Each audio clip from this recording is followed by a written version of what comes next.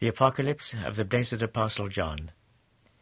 This is a revelation from Jesus Christ, which God has allowed him to make known to his servants, of things which must soon find their due accomplishment. And he has sent his angel to disclose the pattern of it to his servant John, one who bore witness for God's word, and for the truth concerning Jesus Christ, as his own eyes had seen it. A blessing on him who reads this, and on all who listen to these words of prophecy, and keep true to their message. The time is close at hand. Thus John writes to the 7 churches in Asia, Grace and peace be yours from him who is, and ever was, and is still to come, and from the 7 spirits that stand before his throne, and from Jesus Christ, the faithful witness, firstborn of the risen dead, who rules over all earthly kings. He has proved his love for us by washing us clean from our sins in his own blood, and made us a royal race of priests to serve God his Father. Glory and power be his through endless ages. Amen. Behold, he comes with clouds about him, seen by every eye, seen by those who wounded him, and he shall bring lamentation to all the tribes of earth. So it must be. Amen. I am Alpha, I am Omega, the beginning of all things and their end, says the Lord God, he who is and ever was and is still to come, the Almighty. I, John, your brother, who share your ill usage, your royal dignity, and your endurance in Christ Jesus, was set down on the island called Patmos for love of God's word and of the truth concerning Jesus. And there, on the Lord's day, I fell into a trance, and heard behind me a voice, loud as the call of a trumpet, which said, Write down all thou seest in a book, and send it to the 7 churches in Asia, to Ephesus and Smyrna, and Pergamum and Thyatira, and Sardis and Philadelphia, and Laodicea. So I turned to see what voice it was that was speaking to me.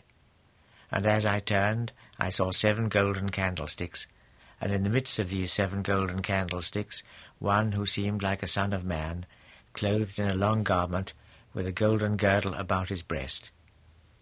The hair on his head was like wool, snow white, and his eyes like flaming fire, his feet like orichalc melted in the crucible, and his voice like the sound of water in deep flood.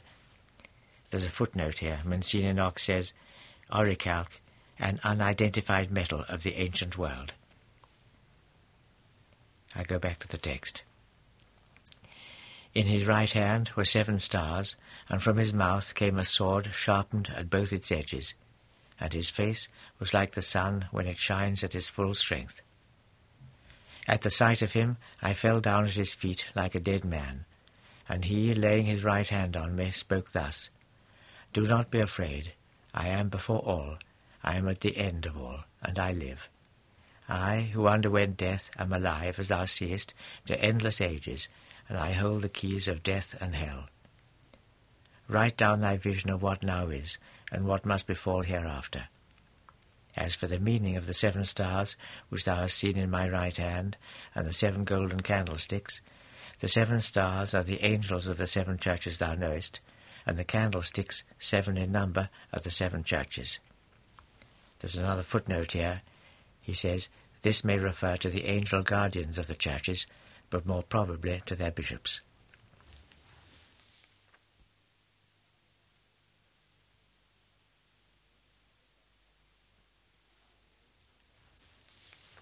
To the angel of the church at Ephesus write thus, A message to thee from him who bears the 7 stars in his right hand, and walks amidst the 7 golden candlesticks. I know of all thy doings, all thy toil and endurance, how little patience thou hast with wickedness, how thou hast made trial of such as usurp the name of apostle and found them false.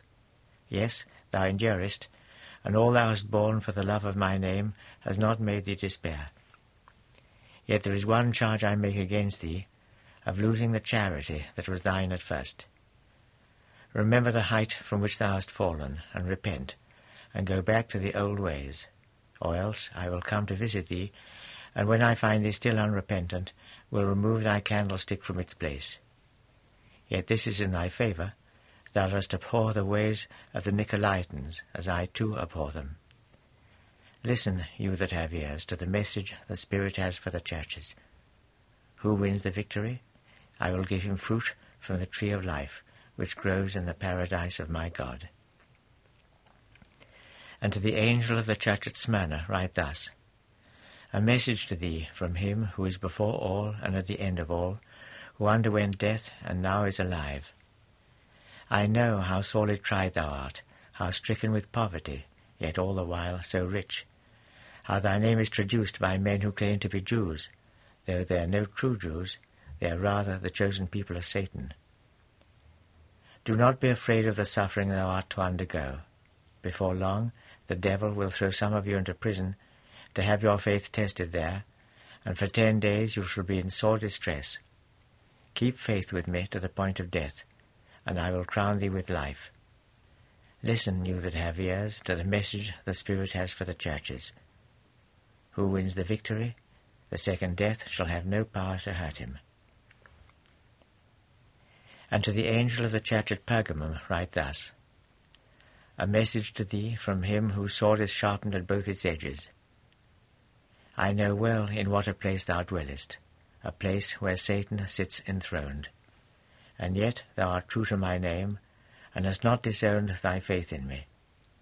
Such in former times was Antipas, who bore me faithful witness, and was put to death in Satan's dwelling place, your city. Yet here and there I have fault to find with thee. Thou hast followers there of the school of Balaam. It was Balaam who taught Balak how to lay a trap for the people of Israel, when they ate what was sacrificed to idols and fell into fornication. And thou too hast followers of the Nicolaitan school. Do thou in thy turn repent, or I'll quickly come to visit thee, and fight against them with the sword of my mouth. Listen, you that have ears, to the message the Spirit has for the churches.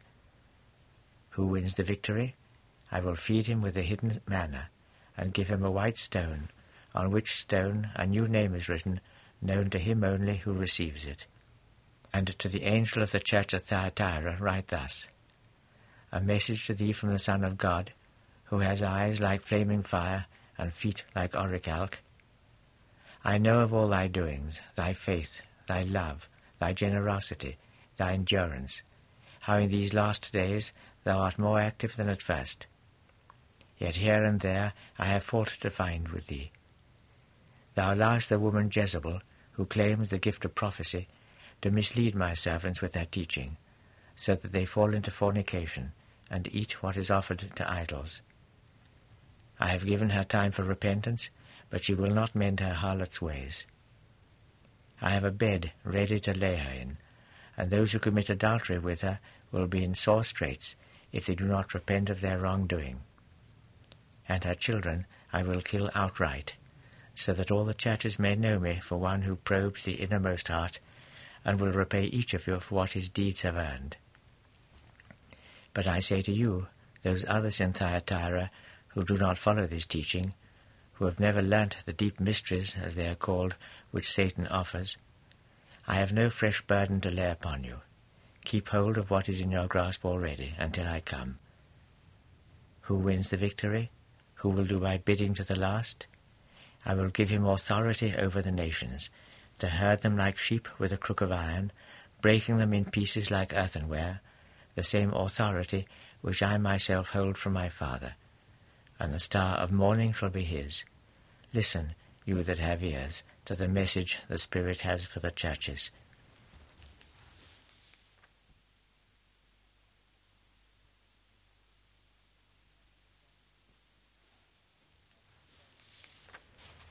And to the church's angel at Sardis write thus, A message to thee from him who bears the 7 spirits of God and the 7 stars. I know of all thy doings, how thou dost pass for a living man, and all the while art a corpse. Rouse thyself, and rally whatever else still lives, but lives at the point of death. There are tasks my God expects of thee, and I find them unfulfilled. Remember how the gift, how the message came to thee. Hold it fast, and repent. If thou failest in thy watch, I will come upon thee like a thief. Thou shalt never know the hour of my coming to thee. Yet here and there in Sardis Thou canst claim souls which have kept their garments undefiled, and these shall bear me company, clothed in white. It is their due. Who wins the victory? So shall he be clothed in white garments. His name I will never blot out of the book of life. His name I will acknowledge before my Father and his angels. Listen, you that have ears, to the message the Spirit has for the churches. And to the angel of the church in Philadelphia write thus: A message to thee from him who is all holiness and truth, who bears the key of David, so that none may shut when he opens, none open when he shuts. I know of thy doings, and see, I have set before thee an open door, there is no shutting it. I know how little thy strength is, and yet thou hast been true to my message, and hast not denied my name. Before long I will give thee for thy own some of Satan's chosen people, the men who falsely claim to be Jews when they are none. Before long I will make them come to thee, doing reverence at thy feet, and acknowledging the love I have shown for thee. Thou hast kept true to my lesson of endurance, and I will keep thee safe from the hour of trial which is soon to fall upon the whole world, for the testing of all who dwell on the earth. Patience, I am coming soon. Hold what is in thy grasp, so that none may rob thee of thy crown. Who wins the victory? I will make him a pillar in the temple of my God, never to leave it again. I will write on him the name of my God, and the name of the city my God has built, that new Jerusalem, which my God is even now sending down from heaven, and my own new name. Listen, you that have ears, to the message the Spirit has for the churches. And to the angel of the church of Laodicea write thus: A message to thee from the truth, the faithful and unerring witness, the source from which God's creation began. I know of thy doings, and find thee neither cold nor hot. Cold or hot, I would thou wert one or the other. Being what thou art, lukewarm, neither cold nor hot, thou wilt make me vomit thee out of my mouth. I am rich, thou sayest, I have come into my own, nothing now is wanting to me. And all the while, if thou didst but know it, it is thou who art wretched, thou who art to be pitied. Thou art a beggar, blind and naked. And my counsel to thee is, to come and buy from me what thou needest, gold, proved in the fire, to make thee rich, and white garments, to clothe thee, and cover up the nakedness which dishonours thee. Rub salve too upon thy eyes, to restore them sight. It is those I love that I correct and chasten. Kindle thy generosity and repent. See where I stand at the door, knocking. If anyone listens to my voice and opens the door, I will come in to visit him, and take my supper with him, and he shall sup with me. Who wins the victory? I will let him share my throne with me. I too have won the victory, and now I sit sharing my Father's throne. Listen, you that have ears, to the message the Spirit has for the churches.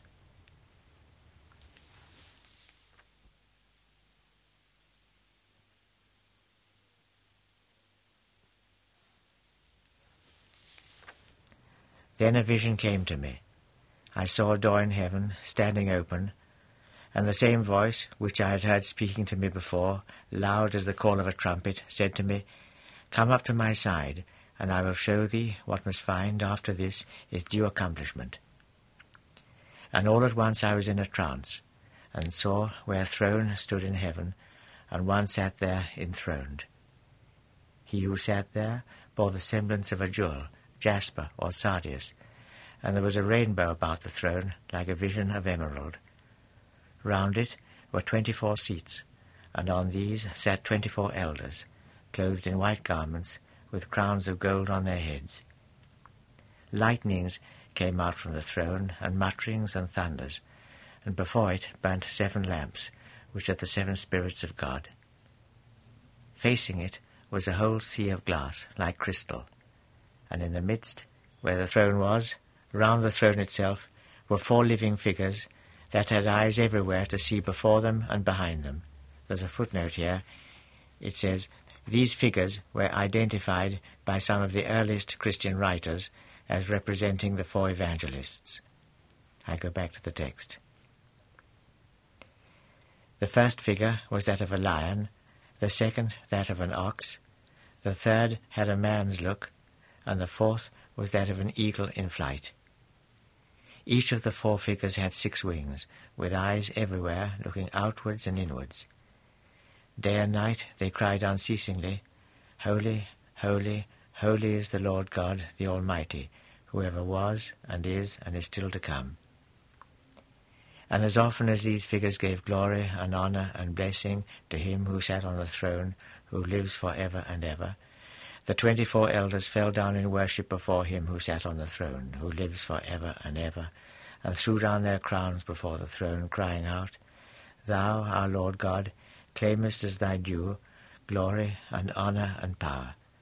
By thee all things were created. Nothing ever was, nothing was ever created, but in obedience to thy will.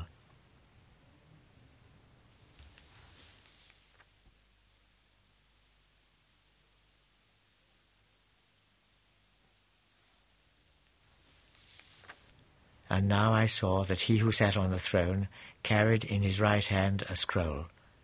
The inside of the page and the outside were both written on, and it was sealed with 7 seals. And I saw an angel of sovereign strength, who was crying in a loud voice, Who claims the right to open the book and break the seals on it? But there was no one in heaven or on earth or under the earth who could open the scroll and have sight of it. I was all in tears, that none should be found worthy to open the scroll or have sight of it, until one of the elders said to me, No need for tears. Here is one who has gained the right to open the book by breaking its 7 seals, the Lion that comes from the tribe of Judah, from the stock of David. Then I saw, in the midst, where the throne was, amid the 24 elders, a lamb standing upright, yet slain, as I thought, in sacrifice.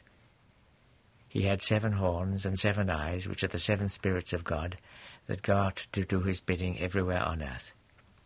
He now came, and took the scroll from the right hand of him who sat on the throne.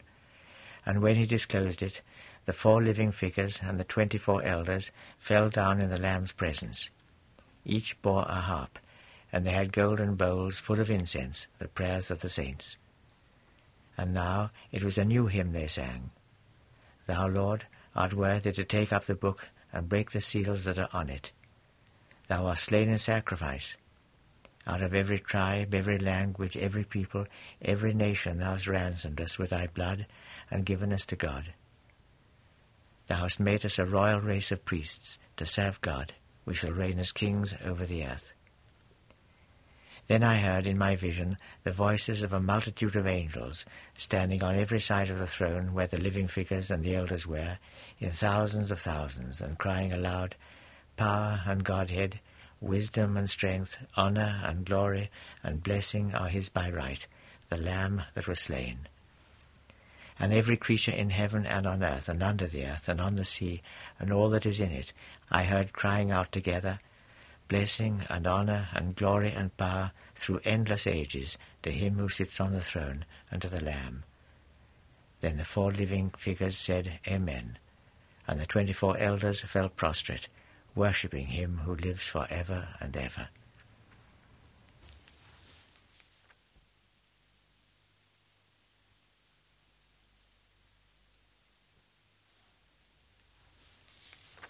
Then, in my vision, the Lamb broke open one of the 7 seals, and with that I heard one of the 4 living figures say, in a voice like thunder, Come and look.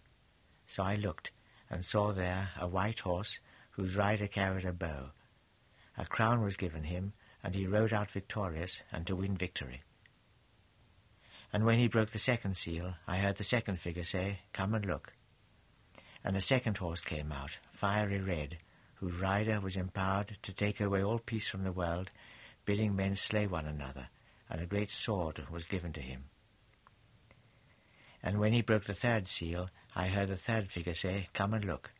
So I looked, and I saw there a black horse, whose rider carried in his hand a pair of scales. I thought, too, I heard a voice that came from where the living figures were. A silver piece, it said, for a quart of wheat, a silver piece for 3 quarts of barley, but do the wine and the oil no hurt. And there's a footnote here which I'll read out. Monsignor Knox says, "These are famine prices at which a labourer would have to spend the whole of his day's wages to provide bread for himself alone." I go back to the text. "And when he broke the fourth seal, I heard the voice of the fourth living figure say, 'Come and look.' So I looked and saw there a cream-white horse. Its rider was called Death, and hell went at his bridle rein. He was allowed to have his way with all the four quarters of the world, killing men by the sword, by famine, by plague, and through wild beasts that roam the earth.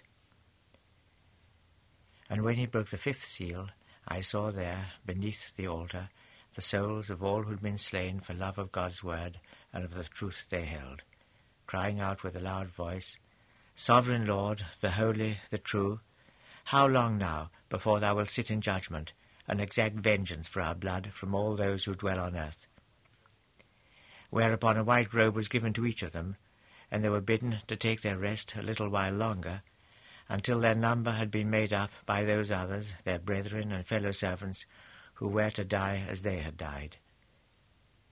Then, in my vision, he broke the sixth seal, and with that there was a great earthquake, and the sun grew dark as sackcloth, and the whole moon blood red. The stars of heaven fell to earth, like unripe fruit shaken from a fig tree when a high wind rocks it. The sky folded up like a scroll and disappeared. No mountain, no island, but was removed from its place. The kings of the world, with their noblemen and their captains, men of wealth and of strength, all alike, slaves and free men, took shelter in caves and rock fastnesses among the hills. 'Fall on us,' they said to the hills and the rocks, 'and hide us from the presence of him who sits on the throne and from the vengeance of the Lamb. Which of us can stand his ground, now that the great day, the day of their vengeance, has come?'"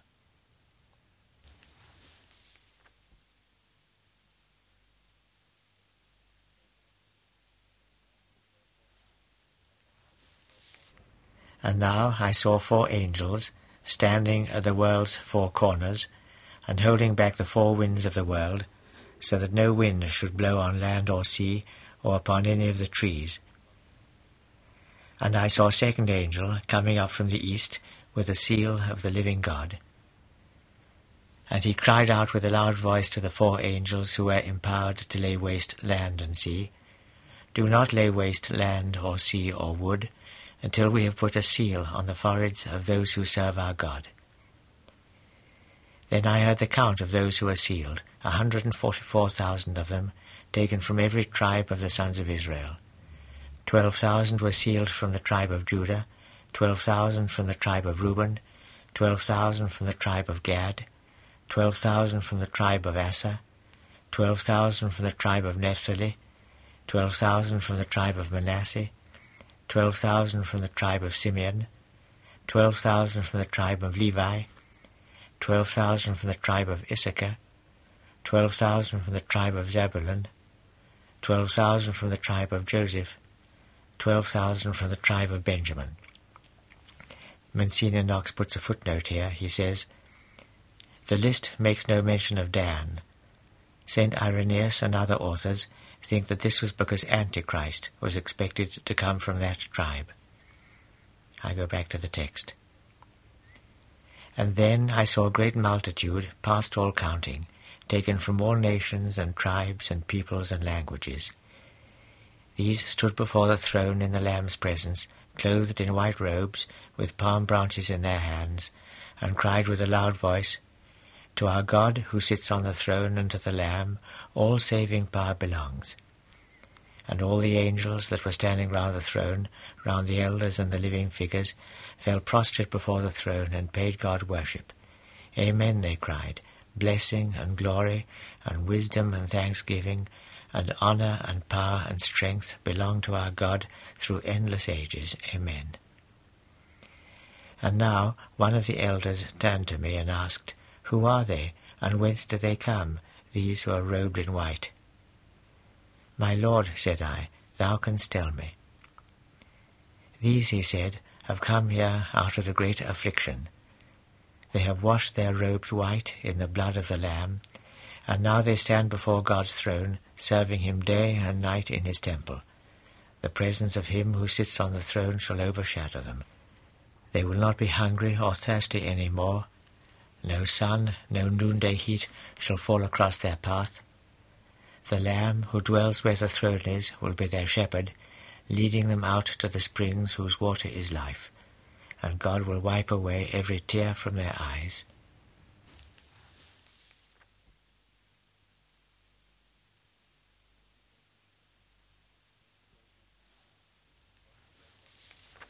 Then he broke open the seventh seal, and for about half an hour there was silence in heaven. And now I saw 7 trumpets given to the 7 angels who stand in God's presence. There was another angel that came and took his stand at the altar, with a censer of gold, and incense was given him in plenty, so that he could make an offering on the golden altar before the throne, out of the prayers said by all the saints. So from the angel's hand the smoke of the incense went up in God's presence, kindled by the saints' prayer. Then the angel took his censer, filled it up with firebrands from the altar, and threw it down on the earth. Thunder followed, and mutterings, and lightning, and a great earthquake. And now the 7 angels with the 7 trumpets made ready to sound them. When the first sounded, there was a storm of hail and fire, mingled with blood, that fell on the earth, burning up a third part of earth, burning up a third of the trees, burning up all the green grass on it. And when the second angel sounded, it was as if a great mountain, all in flames, fell into the sea, turning a third part of the sea into blood, and killing a third of all the creatures that live in the sea, and wrecking a third of the ships. And when the third angel sounded, a great star fell from heaven, burning like a torch, fell upon a third part of the rivers and on the springs of water. The name of this star is Wormwood, and it changed a third of the water into wormwood, till many died of drinking the water, so bitter had it become. And when the fourth angel sounded, a third of the sun, and a third of the moon, and a third of the stars were smitten with darkness, so that the day must go without light for a third of its length, and the night too. And I heard in my vision words spoken by an eagle that flew across the middle part of heaven, crying aloud, Woe, woe, woe to all that dwell on earth, when those other calls are sounded by the 3 angels whose trumpets have yet to sound.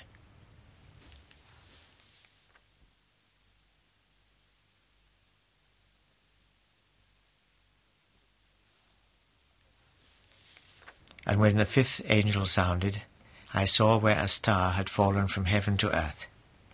This star was entrusted with the key of that shaft which leads to the abyss.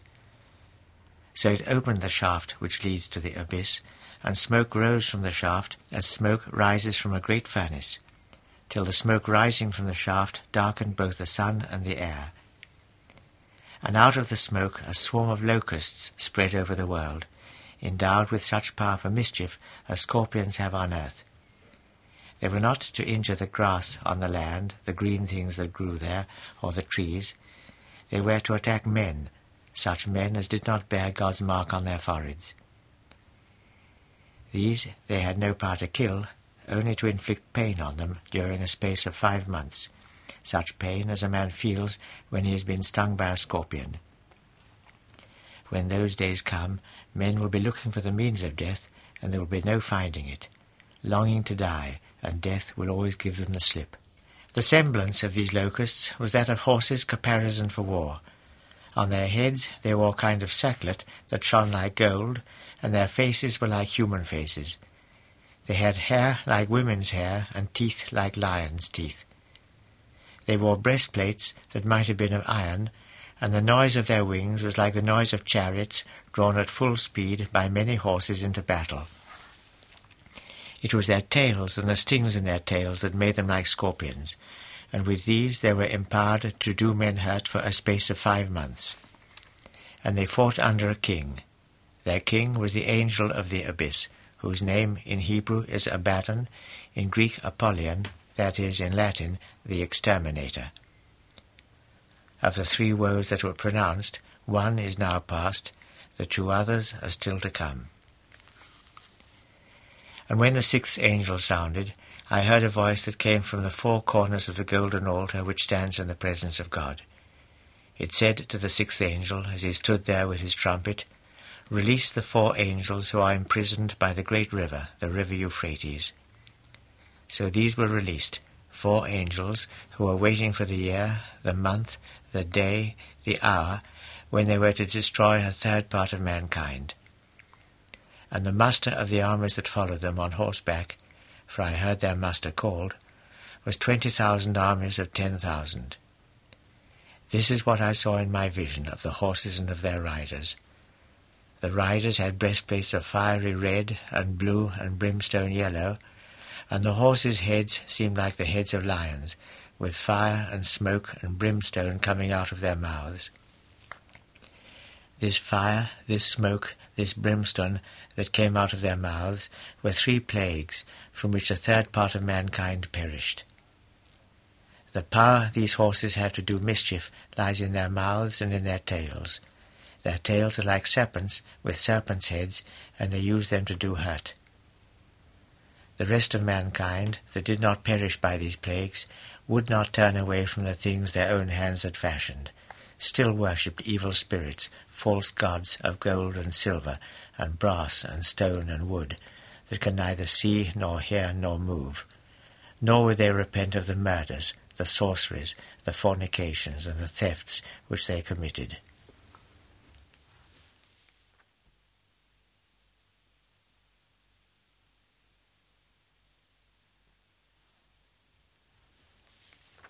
And now I saw a second angel of sovereign strength coming down from heaven, with a cloud for his vesture, and a rainbow about his head, with a face bright as the sun, and legs like pillars of fire.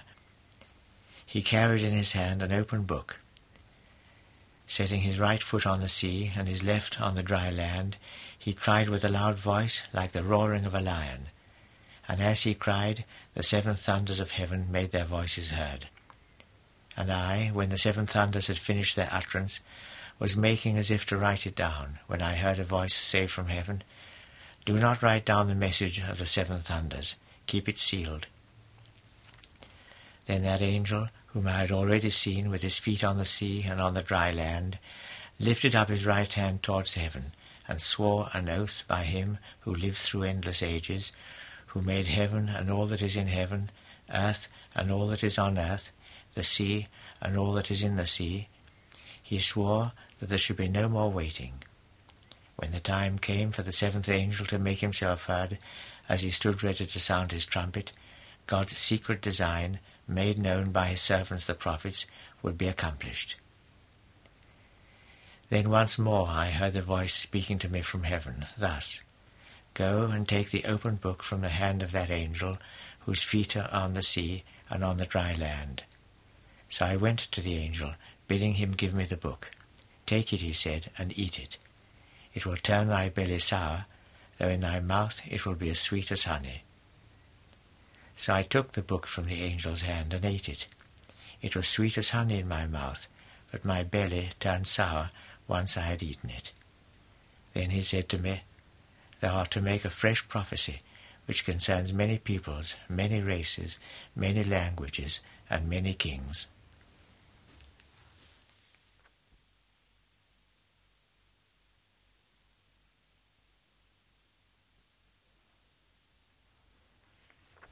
Then I was given a reed, shaped like a wand, and word came to me, "Up and measure God's temple and the altar, and reckon up those who worship in it.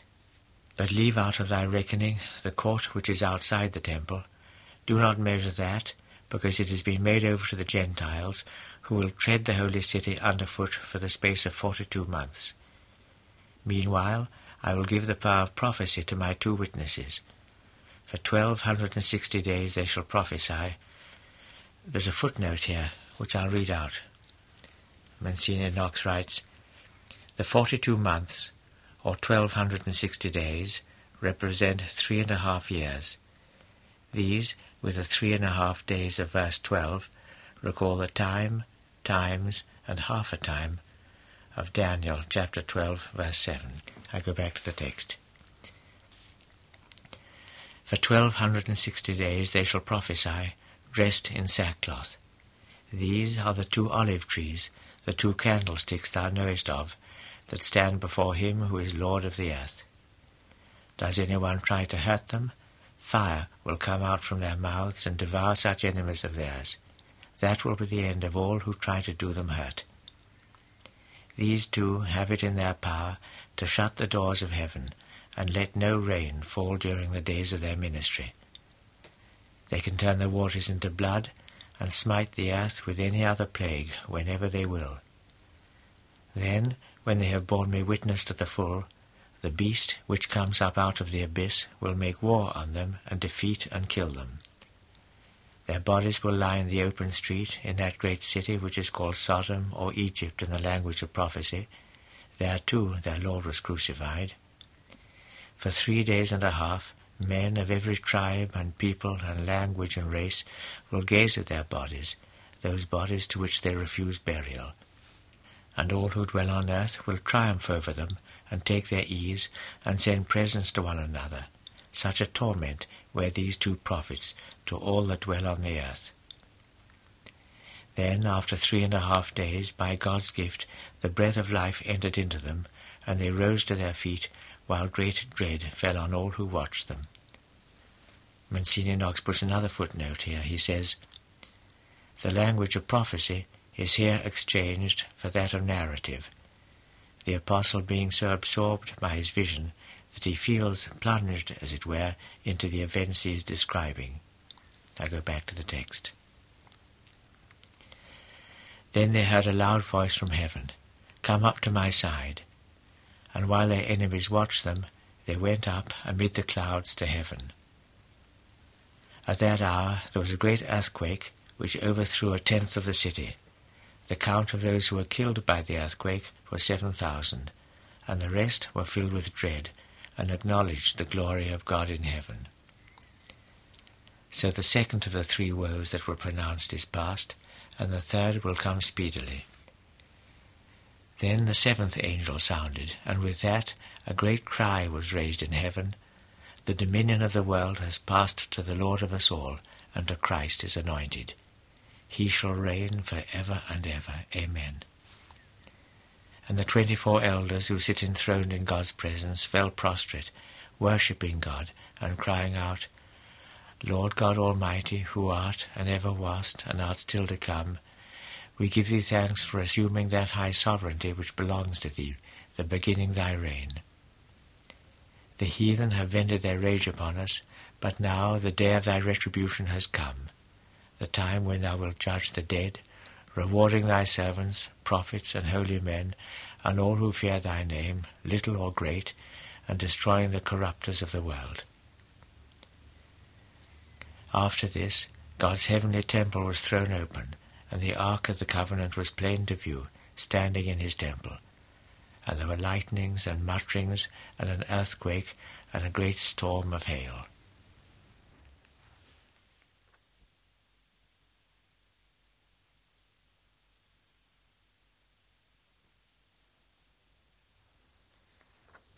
And now in heaven a great portent appeared, a woman that wore the sun for her mantle, with the moon under her feet, and a crown of 12 stars about her head. She had a child in her womb, and was crying out as she travelled in great pain of her delivery. Then a second portent appeared in heaven. A great dragon was there, fiery red, with 7 heads and 10 horns, and on each of the 7 heads a royal diadem. His tail dragged down 1/3 part of the stars in heaven, and flung them to earth. And he stood fronting the woman who was in childbirth, ready to swallow up the child as soon as she bore it. She bore a son, the Son who is to herd the nations like sheep with a crook of iron. And this child of hers was caught up to God, right up to his throne, while the mother fled into the wilderness, where God had prepared a place of refuge for her. And there, for 1260 days, she is to be kept safe. Fierce war broke out in heaven, where Michael and his angels fought against the dragon. The dragon and his angels fought on their part, but could not win the day or stand their ground in heaven any longer. the great dragon, serpent of the primal age, was flung down to earth. He whom we call the devil, or Satan, the whole world's seducer, flung down to earth, and his angels with him. Then I heard a voice crying aloud in heaven, "The time has come. Now we are saved and made strong. Our God reigns, and power belongs to Christ his anointed. The accuser of our brethren is overthrown. Day and night he stood accusing them in God's presence. But because of the Lamb's blood, and because of the truth to which they bore witness, they triumphed over him, holding their lives cheap till death overtook them. Rejoice over it, heaven, and all you that dwell in heaven. But woe to you, earth and sea, now that the devil has come down upon you, full of malice, because he knows how brief is the time given him." So the dragon, finding himself cast down to earth, went in pursuit of the woman, the boy's mother. But the woman was given 2 wings, such as the great eagle has, to speed her flight into the wilderness, to her place of refuge, where for 1 year and 2 years and half a year she will be kept hidden from the serpent's view. Again, there's a reference here by Monsignor Knox. He says, literally, a time, times, and half a time, the mystical reckoning of Daniel's vision. The reference is Daniel chapter 7, verse 25. I go back to the text. Thereupon the serpent sent a flood of water out of his mouth in pursuit of the woman, to carry her away on its tide. But earth came to the woman's rescue. The earth gaped wide and swallowed up this flood which the dragon had sent out of his mouth. So in his spite against the woman, the dragon went elsewhere to make war on the rest of her children, the men who keep God's commandments and hold fast to the truth concerning Jesus. And he stood there waiting on the sea beach.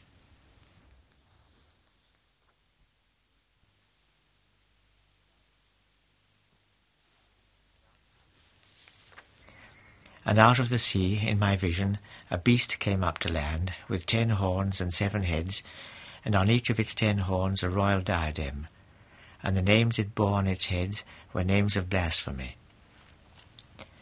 This beast which I saw was like a leopard, but it had bear's feet and a lion's mouth. To it the dragon gave the strength that was his, and great dominion. One of its heads, it seemed, had been mortally wounded, but this deadly wound had been healed. And now the whole world went after the beast in admiration, falling down and praising the dragon for giving the beast all this dominion, praising the beast too.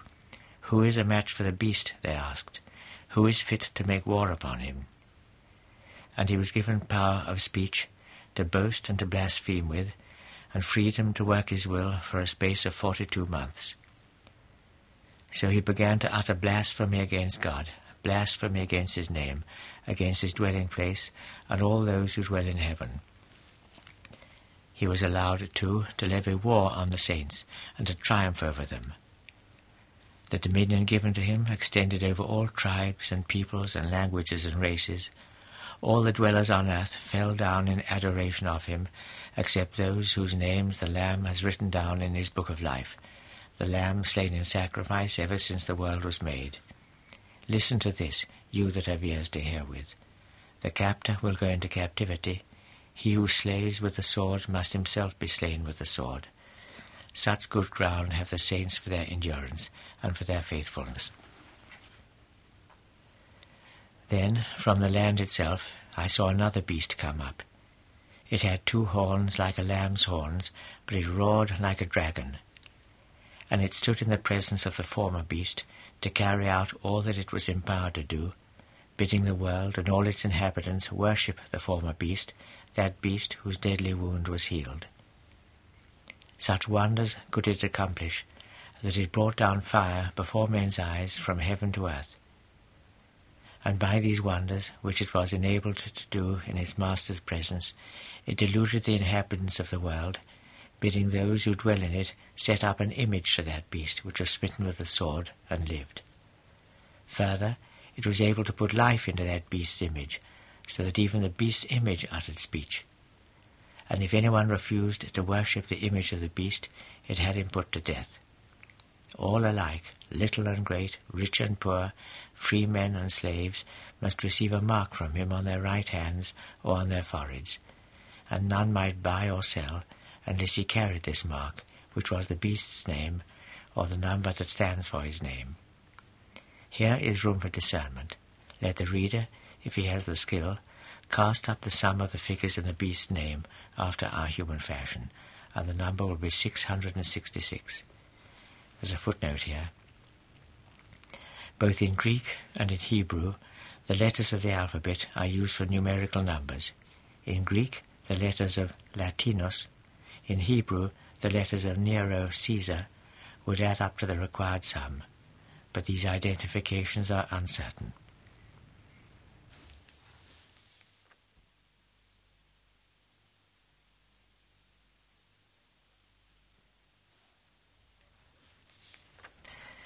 Then I looked and saw where the Lamb stood on Mount Zion, amidst a company of 144,000, with his name and his Father's name written on their foreheads. And I heard a sound from heaven, louder than waters in full flood or heavy thunder. This sound which I heard seemed to come from harpers, playing on their harps, as they sang a new song, there before the throne and the living figures and the elders. It was a song none else might learn to sing but the 144,000 that came ransomed from the earth. These have kept their virginity undefiled by touch of woman. If I may, I'll put in a word here myself. I read in a commentary somewhere that in this context virginity should probably be understood in a spiritual sense. These 144,000 are a symbol of those who kept their faith pure and undefiled by taint of heresy. I'll go back to the text. These have kept their virginity undefiled by the touch of woman. These are the Lamb's attendants wherever he goes. These have been ransomed for God and for the Lamb as the first fruits of mankind. Falsehood was not found on their lips. They stand there untainted before the throne of God.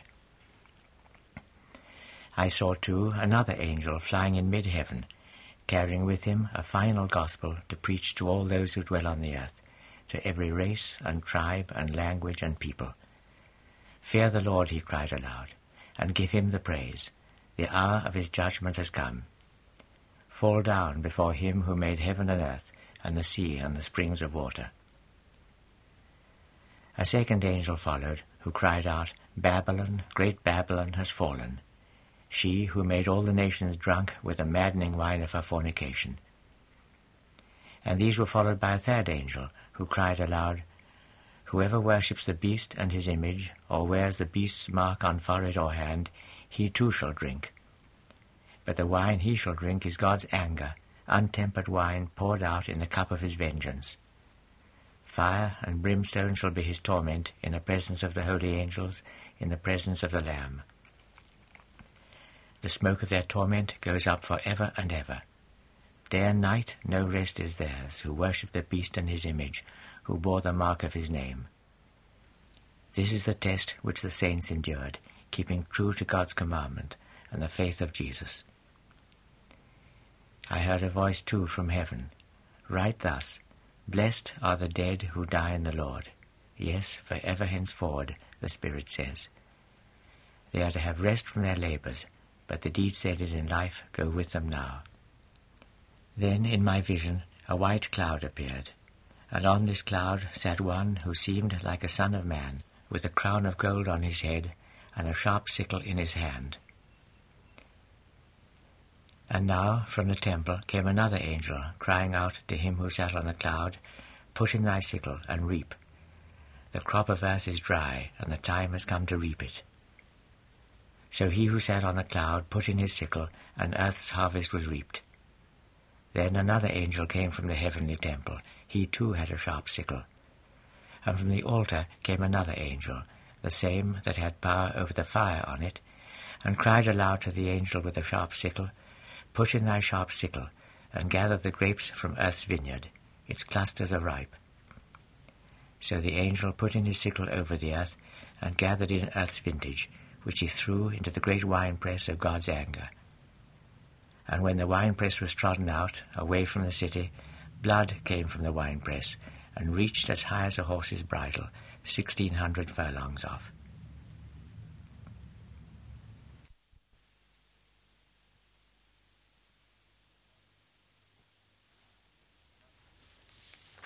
This was another great portent I saw in heaven, and a strange one. 7 angels, the bearers of 7 plagues, those last plagues by which the vengeance of God is finally achieved. I saw too what might have been a sea of glass, tinged with fire. And by this sea of glass the victors were standing, safe now from the beast and his image and the mark of his name, with harps of God's fashioning. Theirs is the song of God's servant Moses, theirs is the song of the Lamb. Lord God Almighty, they cry, the deeds thou doest are great and wonderful. King of all the ages, thy ways are just and true. Lord, who alone art holy, who shall refuse reverence and glory to thy name? All the nations shall come and fall down before thee, now that thy just retribution has been made known. Then, as I looked, the tabernacle that bears record in heaven opened its inner shrine, and the 7 angels who bear the 7 plagues came out of the shrine, clad in pure white linen, with golden girdles at their breasts. And one of the 4 living figures gave to these 7 angels 7 golden cups, filled with the vengeance of God, who lives for ever and ever. Meanwhile, God's majesty and power filled the whole shrine with smoke, so that none could enter the shrine until the plagues borne by the 7 angels had run their course.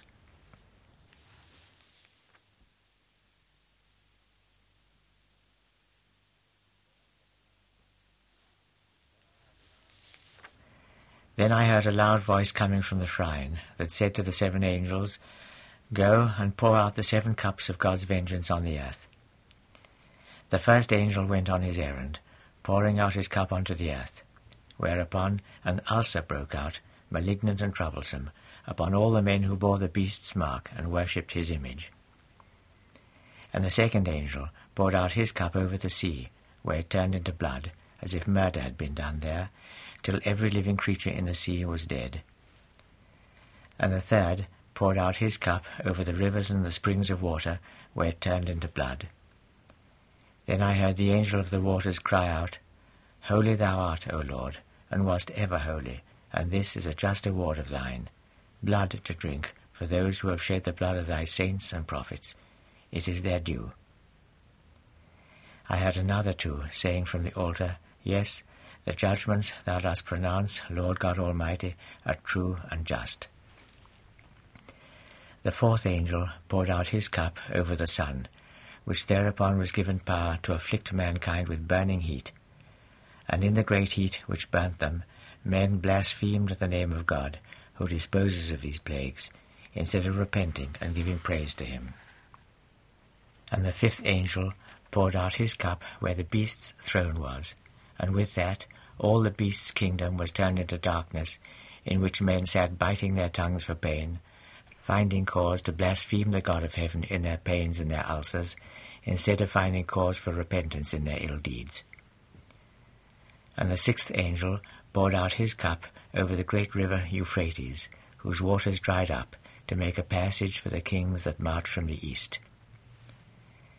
Then, in my vision, 3 unclean spirits appeared in the form of frogs, one from the mouth of the dragon, one from the mouth of the beast, and one from the mouth of his false prophet. These are devilish spirits that can do miracles, and find access to all the kings of the world, bidding them meet in battle when the great day comes, the day of Almighty God. Behold, I come as the thief comes. Blessed is he that keeps watch, and is ready clad, so that he has no need to go naked and be ashamed in men's sight. Monsignor Knox puts in a footnote. He says, This verse is a parenthesis which insists upon the suddenness of God's visitations. I go back to the text. The place where they are bidden to meet is the place called in Hebrew Armageddon. And the 7th angel poured out his cup over the air. Then a loud voice came out of the shrine, a voice which cried from the throne, It is over. And there were lightnings and mutterings and thunder and a violent earthquake. Since man came into the world, there was never an earthquake so great and so violent as this. The great city broke in 3 pieces, while the cities of the heathen came down in ruins. And God did not forget to minister a draught of his wine, his avenging anger, to Babylon, the great city. Gone were all the islands, and the mountains were no more to be seen.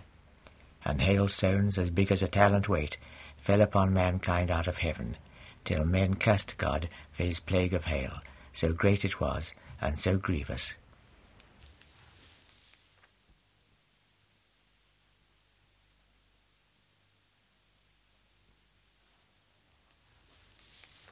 And now one of the angels that bear the 7 cups came and spoke to me. Come with me, he said, and I will show thee how judgment is pronounced on the great harlot that sits by the meeting place of many rivers. The kings of the world have committed fornication with her. All the dwellers on earth have been drunk with the wine of her dalliance. Then, in a trance, he carried me off into the wilderness, where I saw a woman riding on a scarlet beast, scrawled over with names of blasphemy. It had 7 heads and 10 horns. The woman, when clad in purple and scarlet, all hung about with gold and jewels and pearls, and held a golden cup in her hand, full to the brim with those abominations of hers, with the lewdness of her harlot's ways. There was a title written over her forehead, The Mystic Babylon, great mother city of all harlots, and all that is abominable on earth. I saw this woman drunk with the blood of saints, the blood of those who bore witness to Jesus, and I was filled with great wonder at the sight. But the angel said to me, Why dost thou find cause for wonder? I will disclose to thee the mystery of this woman, and of the beast she rides, with its 7 heads and 10 horns. The beast thou sawest is that which lived once, and now is dead. Soon it must rise from the abyss, and find its way to utter destruction. The sight of this beast, which lived once, and now is dead, will strike awe into every dweller on earth, except those whose names have been written before the world was in the book of life.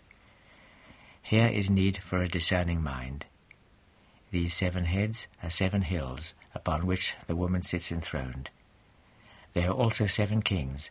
Of these, 5 have fallen already, 1 is reigning now. The last has not come yet, but when he does, his reign will be a short one. And the beast which lived once and now is dead must be reckoned as the 8th, yet it is one of the 7. Now it is to find its way to utter destruction. I'll read a historical footnote from Monsignor Knox. He says,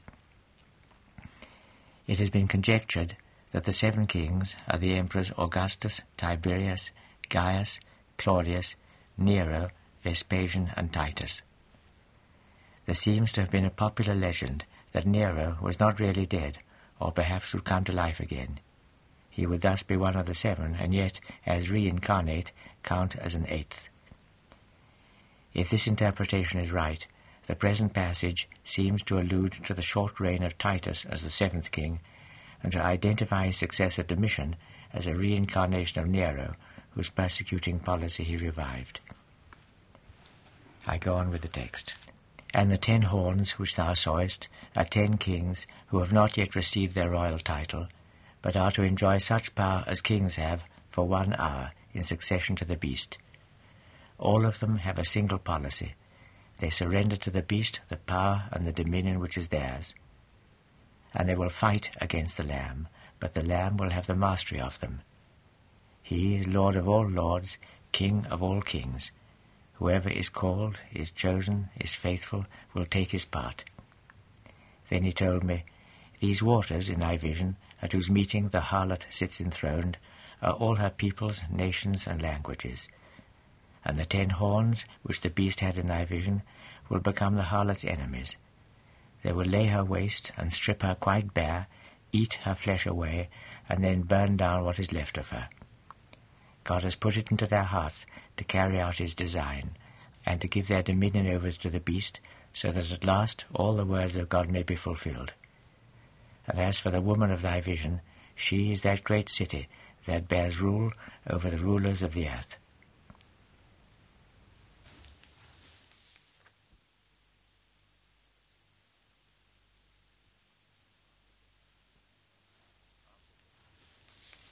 After this I saw another angel, entrusted with great power, come down from heaven. Earth shone with the glory of his presence. And he cried aloud, Babylon, great Babylon, is fallen. She has become the abode of devils, the stronghold of all unclean spirits, the eyrie of all birds that are unclean and hateful to man. The whole world has drunk the maddening wine of her fornication. The kings of the earth have lived in dalliance with her, and its merchants have grown rich through her reckless pleasures. And now I heard another voice from heaven say, Come out of her, my people, that you may not be involved in her guilt, nor share the plagues that fall upon her. Her guilt mounts up to heaven. The Lord has kept her sins in remembrance. Deal with her as she has dealt with you. Repay her twice over for all she has done amiss. Brew double measure for her in the cup she has brewed for others. Requite her with anguish and sorrow for all her pride and luxury. She tells herself, Here I sit enthroned like a queen. Widowhood is not for me. I shall never know what it is to mourn. And all her plagues shall come upon her in one day, death and mourning and famine, and she will be burnt to the ground. Such power has the God who is her judge. How they will weep over her and beat their breasts, those kings of the earth who once lived in dalliance and took their pleasures with her, as they see the smoke rise where she burns. Standing at a distance, for fear of sharing her punishment, they will cry out, Alas, Babylon the Great! Alas, Babylon the Strong! In one brief hour judgment has come upon thee. And all the merchants of the world will weep and mourn over her. Who will buy their merchandise now, their cargoes of gold and silver, of precious stone and pearl, of lawn and purple, of silk and scarlet, all the citrus wood, the work in ivory and precious stone and brass and iron and marble, cinnamon and balm, perfume and myrrh and incense, wine and oil and wheat and fine flour, cattle and sheep and horses and chariots, and men's bodies and men's souls. It is gone from thee, the harvest thy soul longed for. All that gaiety and glory is lost to thee, and shall never be seen any more. The merchants that grew rich from such traffic will stand at a distance from her, for fear of sharing her punishment, weeping and mourning. Alas, they will say, alas for the great city that went clad in lawn and purple and scarlet, all hung about with gold and jewels and pearls. In one brief hour all that wealth has vanished. The sea captains too, and all that sail between ports, the mariners, and all who make their living from the sea, stood at a distance, crying out, as they saw the smoke rise where she was burning, What city can compare with this great city? They poured dust on their heads and cried aloud, weeping and mourning, Alas, alas for the great city, whose magnificence brought wealth to all that had ships at sea. In one brief hour she is laid waste. Triumph, heaven, over her fall. Triumph, you saints in heaven, apostles and prophets. God has avenged you on her. And now an angel of sovereign strength lifted up a stone like a great millstone and cast it into the sea, crying out, So, with one crash of ruin, will Babylon fall, the great city, and there will be no trace of her any more. Never again will men listen there to the music of harper and of minstrel, a flute player and trumpeter. Never again will the craftsman of all those crafts be found in thee. Never again the grinding of a mill heard in thee. Never again the light of lamps shining. Never again the voice of bridegroom and of bride. Once the great men of the earth were thy purveyors. Once thy sorceries bewitched the world. The blood of prophet and saint lay at her doors, the blood of all that were ever slain on the earth.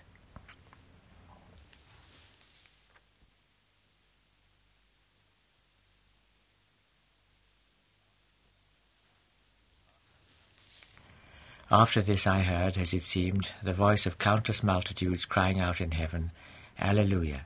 Salvation and glory and power belong to our God.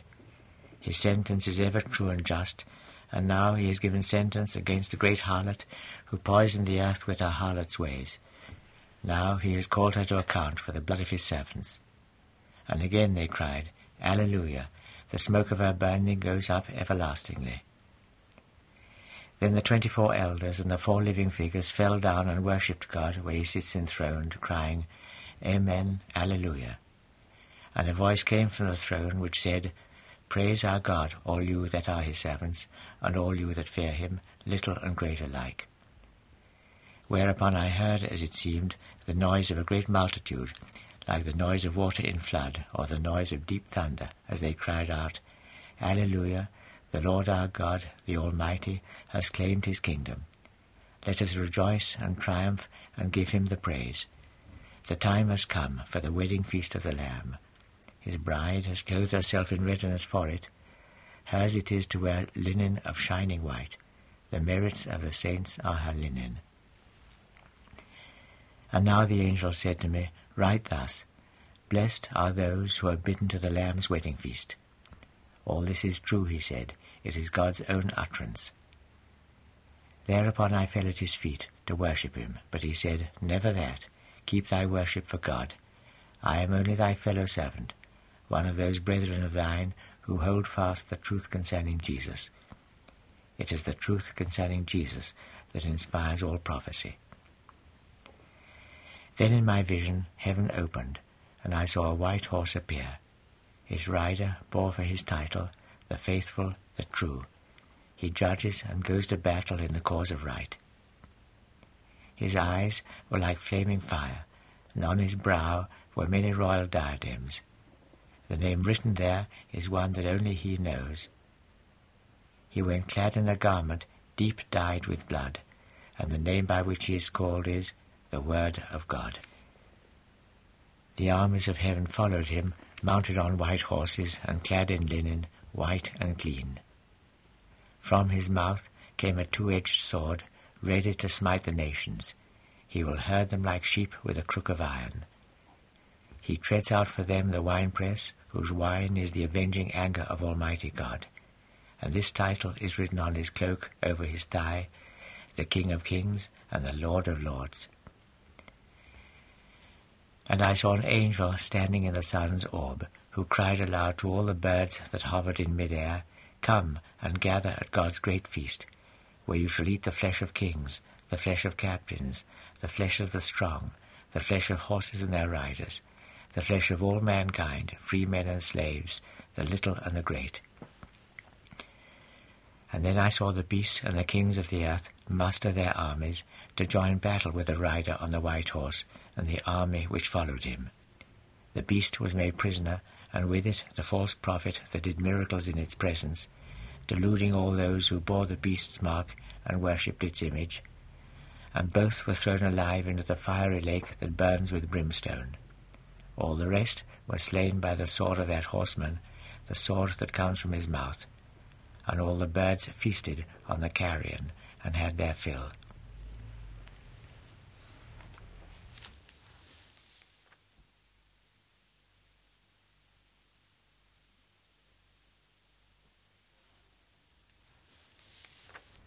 I saw too an angel come down from heaven with the key of the abyss in his hand and a great chain. He made prisoner of the dragon, serpent of the primal age, whom we call the devil or Satan, and put him in bonds for 1,000 years, thrusting him down to the abyss and locking him in there and setting a seal over him. He was not to delude the world any more until the 1,000 years were over. Then, for a short time, he is to be released. Then I saw thrones prepared for those to whom judgment was committed.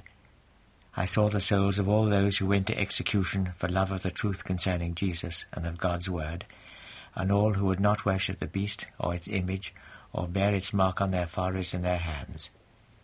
These were endowed with life, and reigned as kings with Christ for 1,000 years.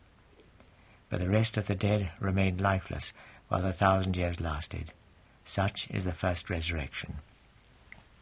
Blessed and holy is his lot, who has a share in this first resurrection. Over such the second death has no power. They will be priests of God, priests of Christ. All those 1,000 years they will reign with him. Then, when the 1,000 years are over, Satan will be let loose from his prison, and will go out to seduce the nations that live at the four corners of the earth, that is the meaning of Gog and Magog, and muster them for battle, countless as the sand by the sea.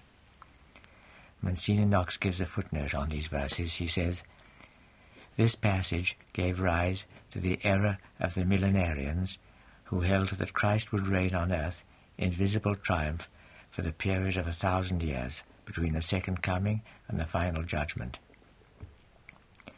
Catholic expositors identify the 1,000 years with an indefinite but prolonged period between the resurrection and the second coming in judgment, which latter event will be preceded by a brief interval when the devil will triumph through Antichrist. During this period, the elect, living or dead, will worship Christ reigning in heaven and share in the glories of his church. They will be spiritually alive even when they've passed through the first death, that of the body. The reprobate will already be spiritually as well as physically dead." I go on with the text. "They came up across the whole breadth of the earth and beleaguered the encampment of the saints and the beloved city. But God sent fire from heaven to consume them, and the devil, their seducer, was thrown into the lake of fire and brimstone, where, like himself, the beast and the false prophet will be tormented day and night eternally. And now I saw a great throne, all white, and one sitting on it, at whose glance earth and heaven vanished and were found no more. Before this throne in my vision the dead must come, great and little alike, and the books were opened. Another book too was opened, the book of life, and the dead were judged by their deeds as the books recorded them. The sea too gave up the dead that lay there, and death and hell gave up the dead they imprisoned, and each man was judged according to his deeds, while death and hell were thrown into the lake of fire. This is the second death. Every one must be thrown into this lake of fire, unless his name was found written in the book of life."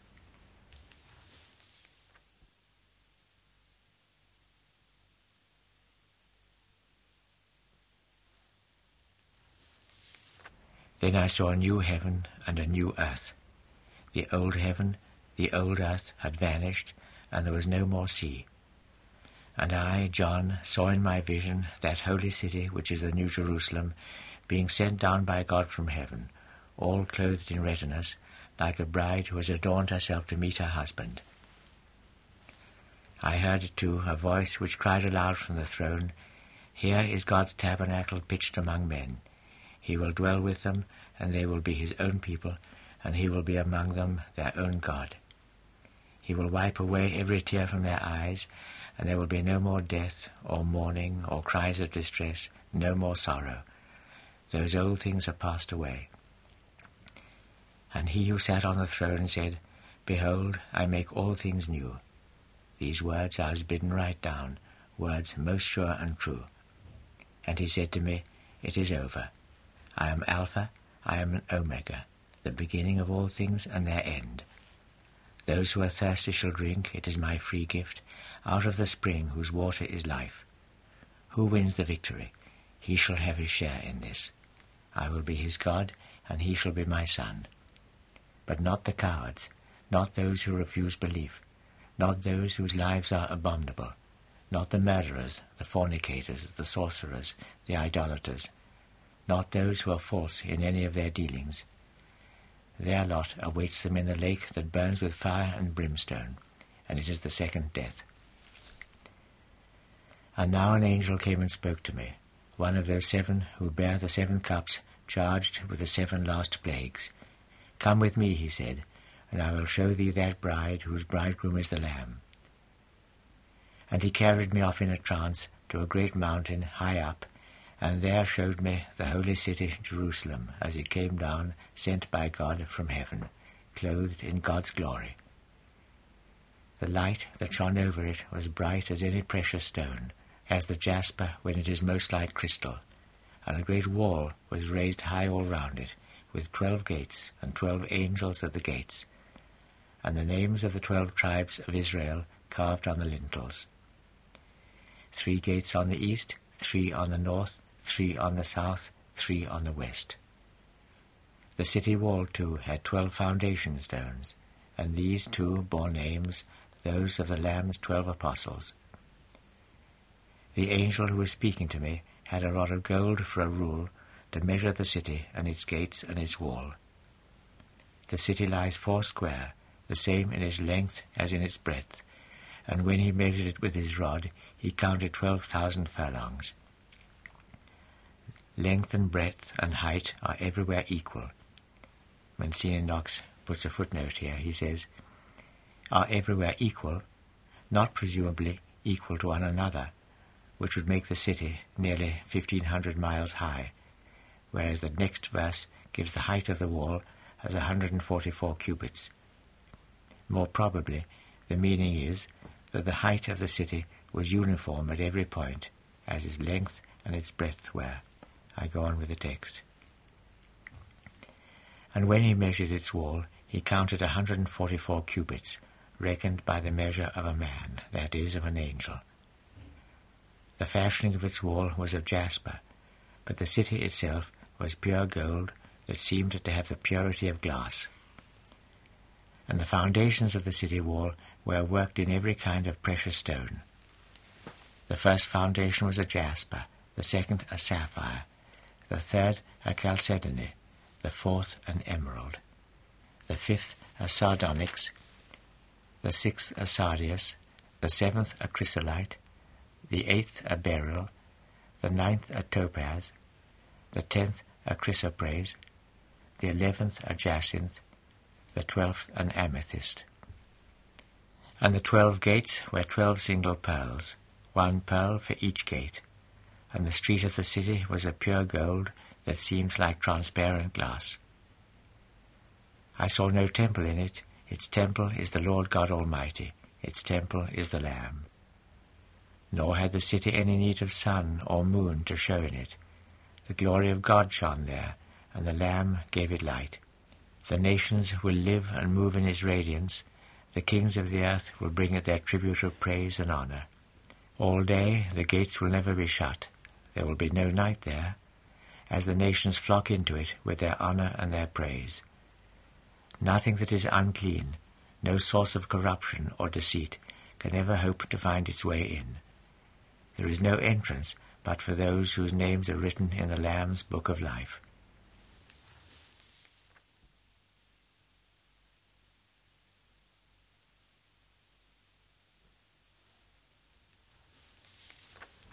He showed me, too, a river whose waters give life.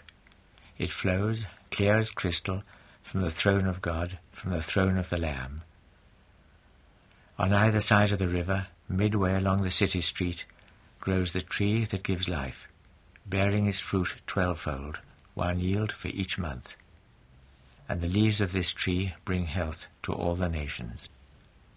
No longer can there be any profanation in that city. God's throne, which is the Lamb's throne, will be there, with his servants to worship him, and to see his face, his name written on their foreheads. There will be no more night, no more need of light from lamp or sun. The Lord God will shed his light on them, and they will reign for ever and ever. Then the angel said to me, these words are sure and true. The Lord God, who inspires his prophets, has sent his angel to tell his servants what must soon find its due accomplishment. Patience, I am coming soon. Blessed is he who holds fast the words of prophecy this book contains.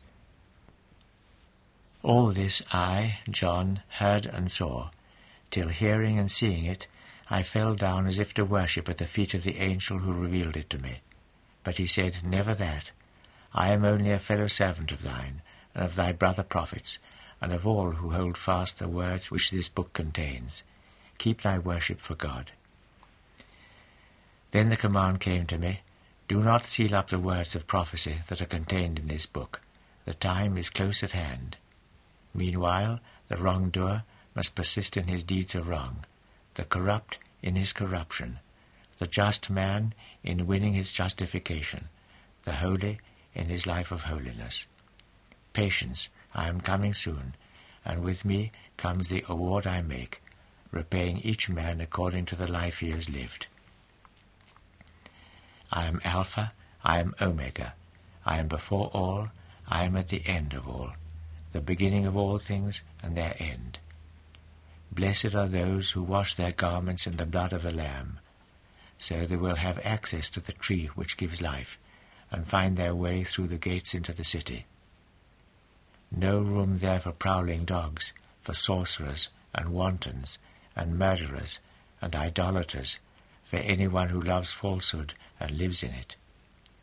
I, Jesus, have sent my angel to give you the assurance of this in your churches. I, the root, I, the offspring of David's race, I, the bright star that brings in the day. The Spirit and my bride bid me, come. Let everyone who hears this read out say, come. Come, you who are thirsty.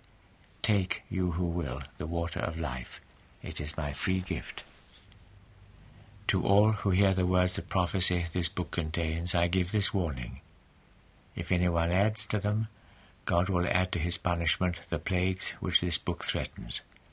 And if anyone cancels a word in this book of prophecy, God will cancel his share in the book of life, in the holy city, in all that this book promises. And he who gives this warning says, indeed, I am coming soon.